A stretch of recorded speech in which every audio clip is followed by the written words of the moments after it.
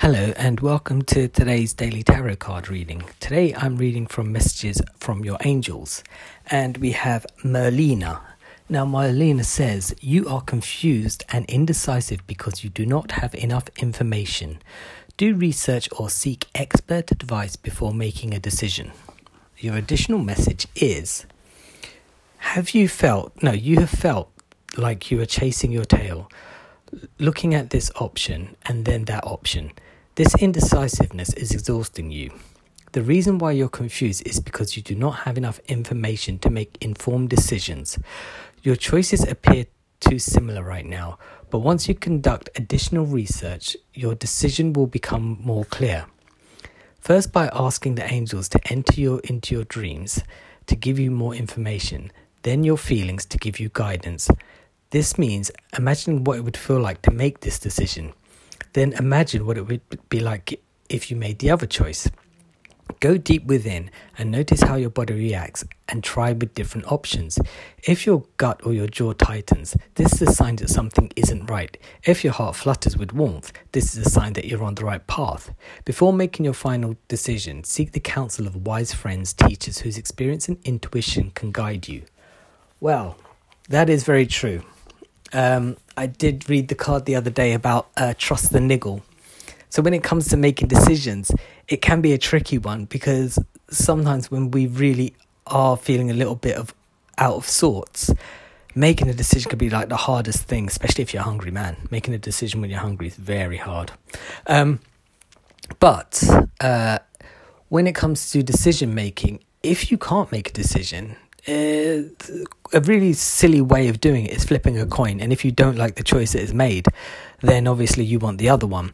But also, if you do visualize yourself in the scenario, now the tricky part of that is sometimes we can romanticize the outcome of a situation, like if I get this job or if I start dating this person, this is what it's going to be like.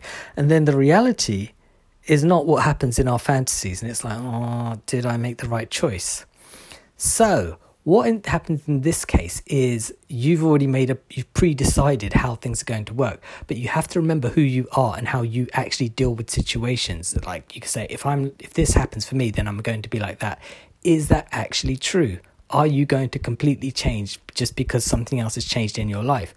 Or are you going to remain the same person that you are in a different scenario and then adapt to what surrounds you now?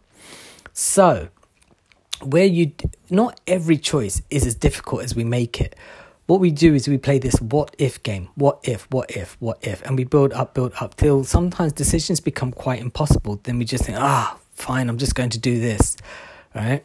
And usually once it's out of our system, it's a lot easier to sort of deal with, and it's just like, what was the big stress about, So if you are in a situation where decision making does become quite difficult and tiresome for you, you can use any option that works for you to help you make that decision. Either flip a coin, imagine yourself in that scenario, question yourself if you are actually ready for any of it, the choices that you make, because sometimes we want things and we're not even ready to receive them, and then it's like, what am I supposed to do with this now?